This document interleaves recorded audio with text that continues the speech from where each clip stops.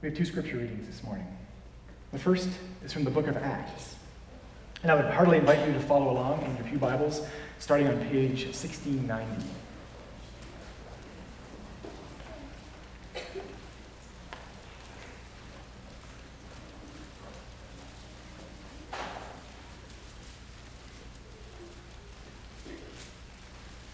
The word of the Lord this morning comes from Acts chapter 1, verses 1 to 11.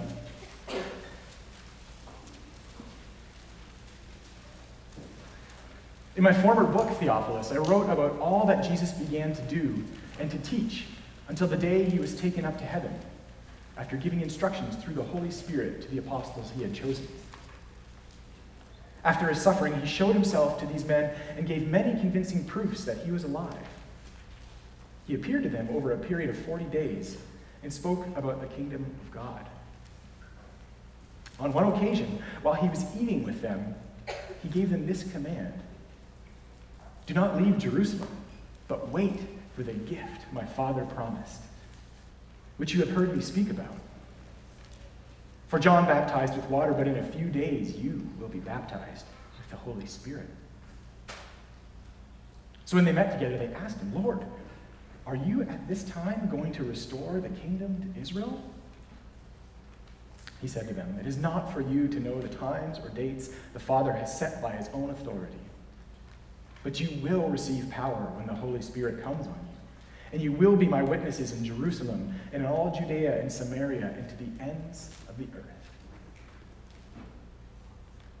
After he said this, he was taken up before their very eyes, and a cloud hid him from their sight. They were looking intently into the sky as he was going, when suddenly two men dressed in white stood beside them. "Men of Galilee," they said, "why do you stand there looking into the sky? This same Jesus, who has been taken from you into heaven, will come back in the same way you have seen him go into heaven." And our second reading this morning is from Paul's letter to the Colossians, and that's on page 1834. We'll read chapter 3, verse 1 to 4.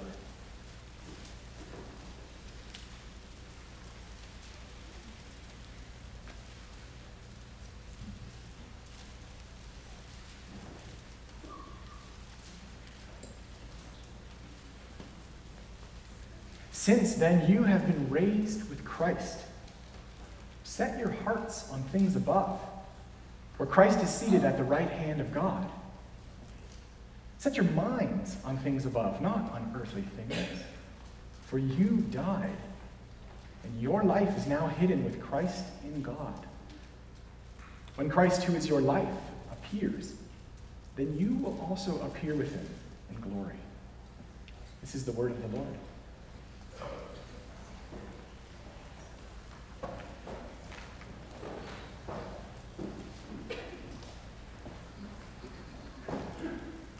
So as I understand it, this is the third sermon on the Ascension that you guys have heard in the past few months. I think Pastor John preached one in the morning, Pastor Amanda preached one in the evening, and I guess it's a mainstay of Christian theology that good things come in threes.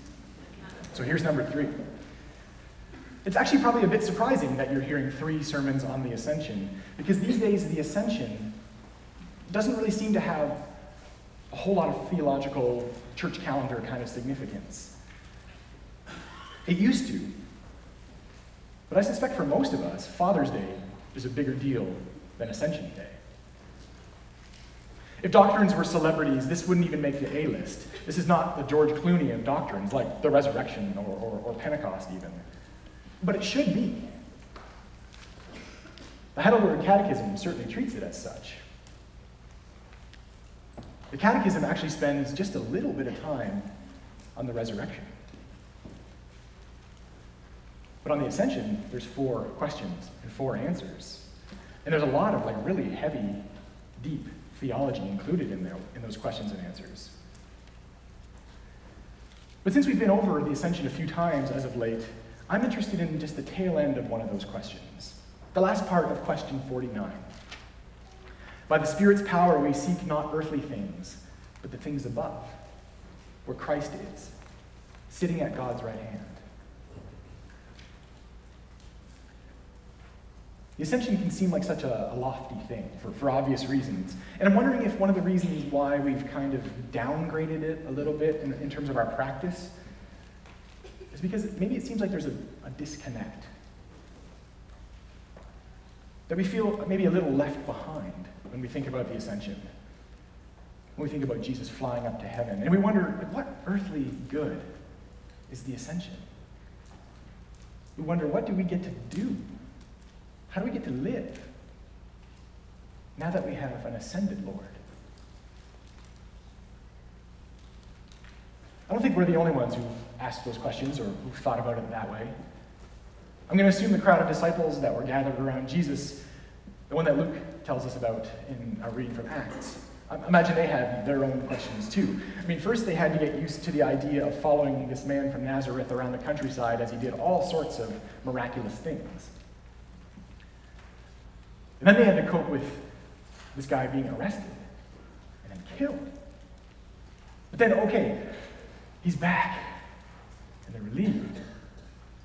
But now this, like barely 6 weeks later, after all of that emotional stuff, barely 6 weeks later, around a meal, around another kingdom conversation, Jesus is lifted off the ground, and he goes up and up and up until a cloud hides him from view.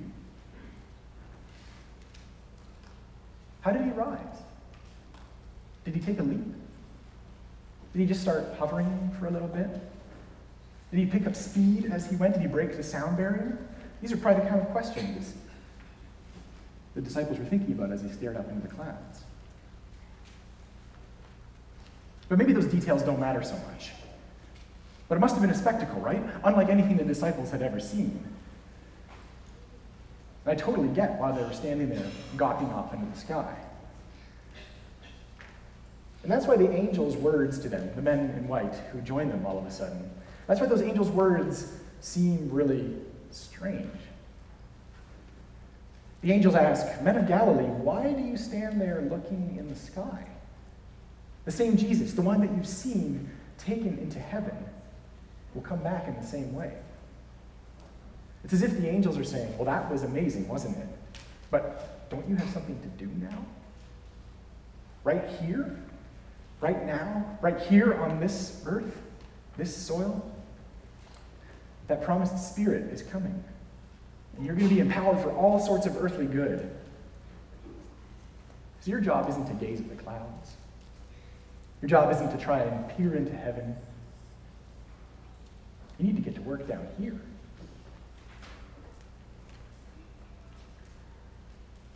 I think it's really interesting how the angels draw the disciples' attention back down to earth. And it's really interesting how those words from the angels kind of rub up against Paul's words in Colossians, and the way those words are echoed in the Catechism. They're not exactly contradictory, but there's a little bit of tension between what the angels say and what Paul says. For Paul, it's don't seek those earthly things, but the things above, in heaven, where Jesus sits at the right hand of the Father. But for the angels, it's don't keep gazing up at the clouds. Don't keep trying to peer into heaven, but get to work down here. I think in that tension right there, the instruction to look around, the instruction to have your mind on heavenly things, in that tension right there, that little knot, that's the central calling of the Christian life. To somehow be heavenly minded while living here on earth. To somehow work and live and move among earthly things without forgetting who is sitting at the right hand of the Father in heaven. And I think that can be tricky. I think there's a little bit of a balancing act that has to happen here. And it might be tempting, it might be easy to teeter over to one side or the other. Too much emphasis on heaven, or too much emphasis on earth. It's hard to find that balance.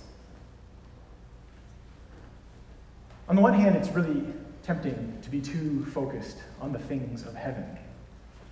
so that it becomes a distraction from the life that we're called to live here. There's that old cliche, right? So heavenly minded that you're of no earthly good. So some of us long for heaven in a way that forsakes the goodness of the earth. It's an I'll fly away, oh glory, one bright morning kind of theology.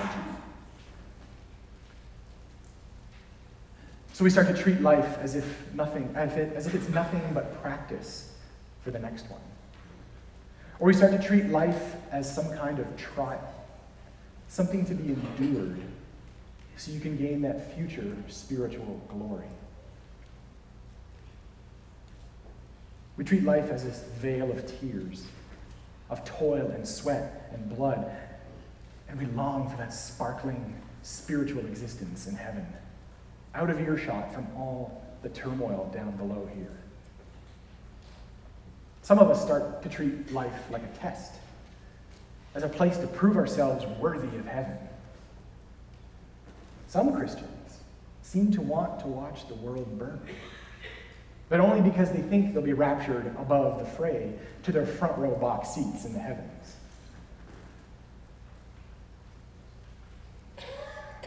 And to do all that, that's to forsake the good creation that we call home.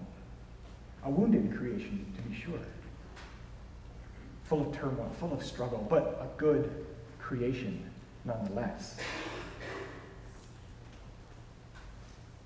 But that side of the scale, that excessive heavenly side of the scale, it's got a long tradition in some Christian traditions, but I'm not sure that that's a Christian Reformed problem. I'm not sure that's the one that afflicts us the most. We tend to be not the so long to the late great planet Earth type of people. That's not where the struggle lies for most of us. I say that our biggest challenge lies in the ditch on the other side. I think our temptation is found in the earthly stuff. Some of us are pushing a big wheelbarrow full of a load of affluence and possessions, struggling to keep it upright, struggling to keep moving forward because of all the things that weigh us down. Some of us are obsessed with the sensual. We've had our heads turned by forbidden fruit and by poison apples, by sex and addictions, and always needing to have the best.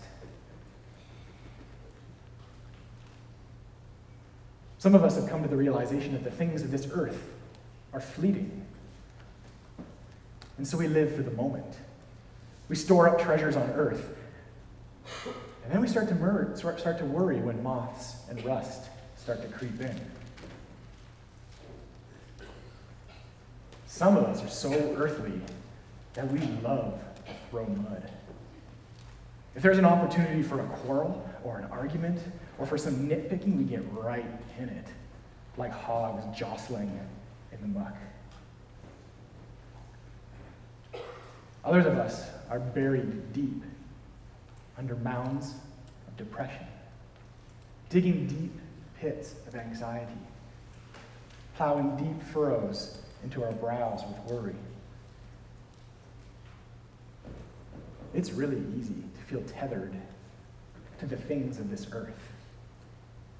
It's really easy to be weighed down by them. The muck and the mud. They don't clear up so easily. And when you're stuck on the earth, all you see is this shrunken horizon off in the distance. And that can seem like that's all there is. That's a vista that's so limited compared to the one we behold when we have heaven in mind. So if that's us looking at that shrunken horizon, feeling stuck down here on earth, then Paul's words in Colossians, they come to us with a pretty daring call. Lift up your hearts. Gaze on this new horizon, the things of heaven, where Christ is seated at the right hand of the Father.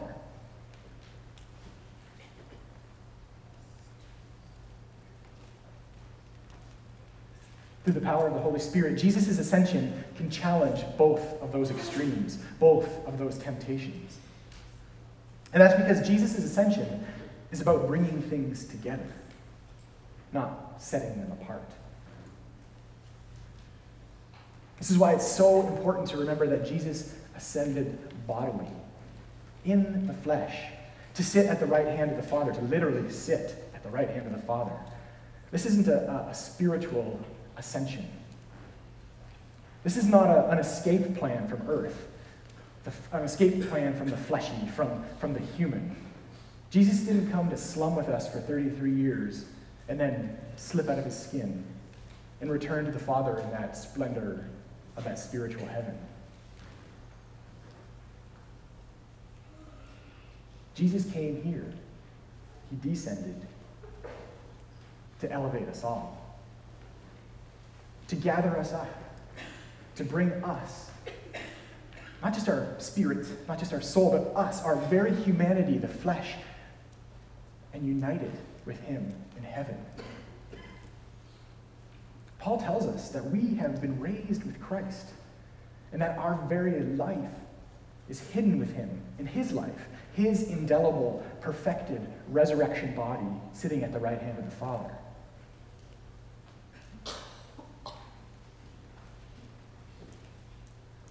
That means that the terms of the deal have changed. Jesus' ascension to the throne of the Father is not a return to business as it was before Jesus was born. The old divide between heaven and earth has been crossed. The gap between them has been brought together. The space between God and humanity has been bridged. The things of earth have become the things of heaven. Not totally yet. Not in their fullest realization yet. But the move has been made. The connection has been made. The astonishing fact of the ascension is not that the Son of God reigns. The Son of God has always reigned from all eternity. The astonishing thing about the ascension is that the Son of God in human flesh, in human nature, has been elevated to the throne of God. In Ephesians, Paul writes that God has raised us all up with Christ, and we're seated alongside him in the heavenly realm. According to the church fathers, this astonishes the angels. That human nature, that human flesh, sits up on high with the Father.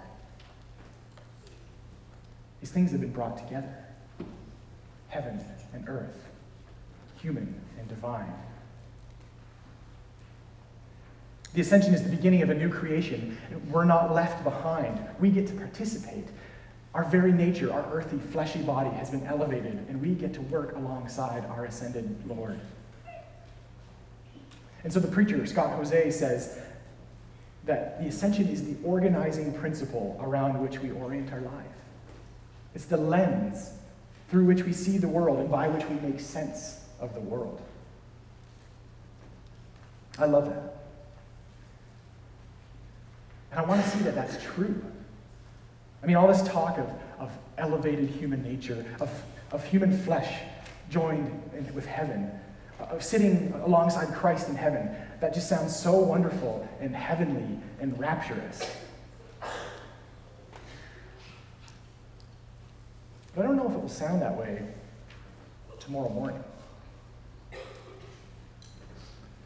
I don't know if it'll sound that way when you sleep through your alarm and you spin out of bed and you plant your feet firmly on the earth.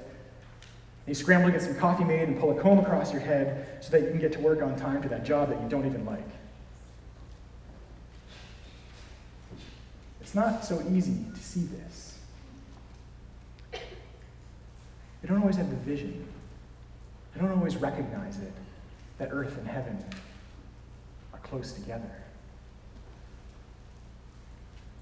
I guess that's why the Catechism points out that it's a gift of the Spirit to be able to keep your mind on heavenly things. If we try on our own, there's a good chance that we'll just tumble back to earth.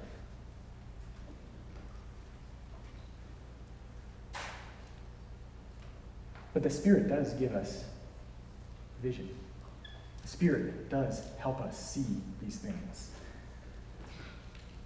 I think we all can see these things, even if Monday morning brings grumbling, boredom, and annoyance.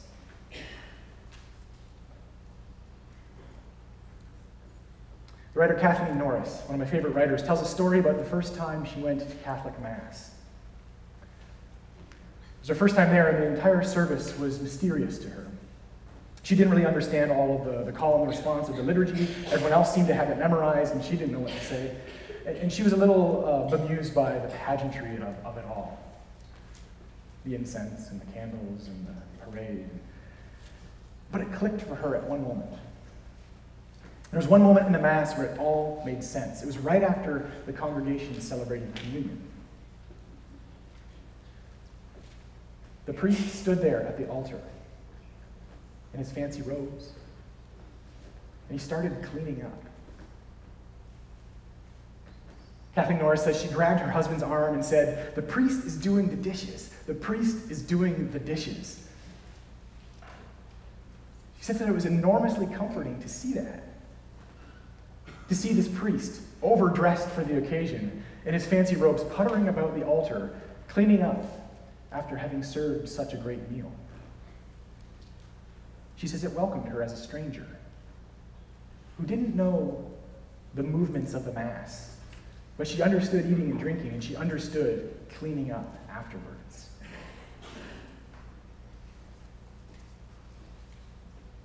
That strikes me as a scene that is viewed with an Ascension imagination. It strikes me as a scene that makes sense from an Ascension point of view. A man doing the dishes. Such an earthly thing, but so full of heavenly significance. And sure, it's a scene from worship. It's really easy to find, or it's easier anyways, to find these connection points between earth and heaven in worship. Easier than finding them in our day-to-day life. But I think it's possible.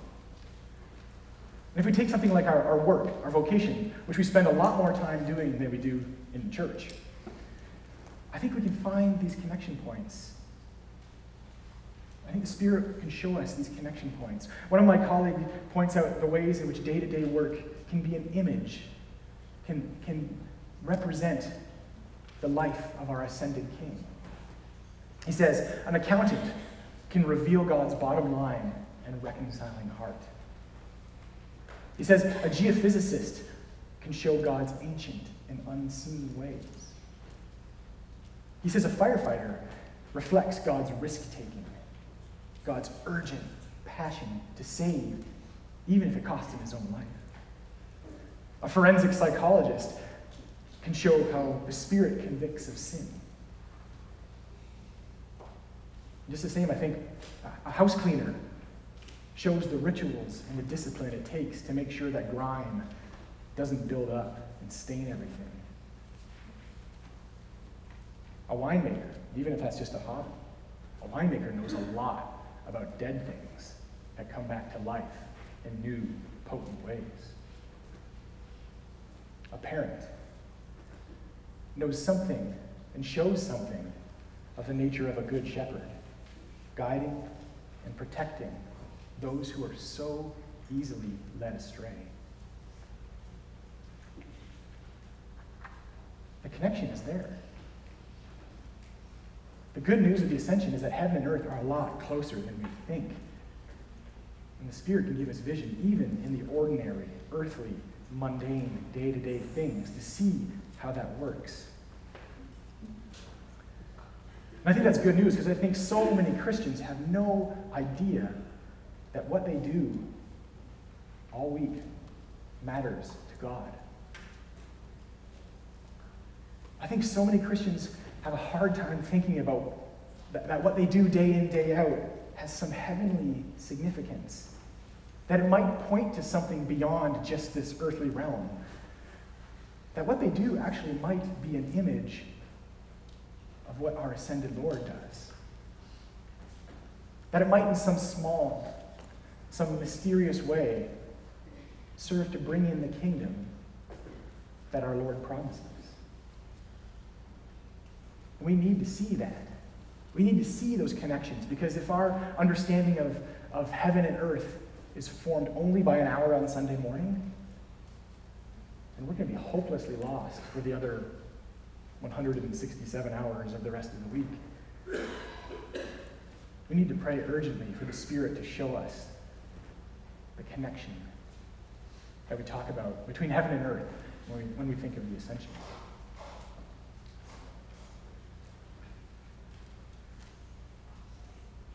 Our earthly imaginations can be so limited. The horizon can be so small. Like we're stuck in a valley and we can only see a bit of the sunrise. But through his ascension, our Lord has called us to something much grander than that. Much higher than any mountaintop vista, all the way up to where he sits. So, my sisters and brothers, let us keep our minds, keep our hearts on the things above, where Jesus sits, even though our feet are firmly planted on earth. May the Spirit of God come to us in power, making us witnesses to the glory of our ascended King in everything we do. In the name of the Father, the Son, and the Holy Spirit. Amen.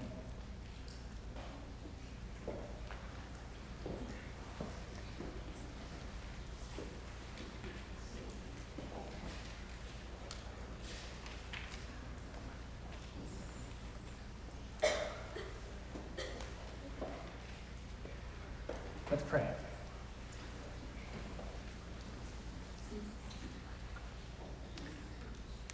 Our glorious ascended King, we confess that we have such limited imagination, that we have such limited vision, that we can't always see the connection that you have made between the things of heaven and the things of earth. We can feel left behind. We can feel stuck down here.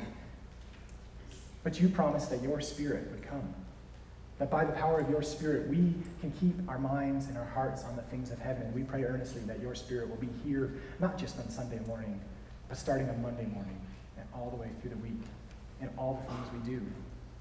Give us vision to see that you reign on high and that you draw us up to that throne. In Christ's name, amen.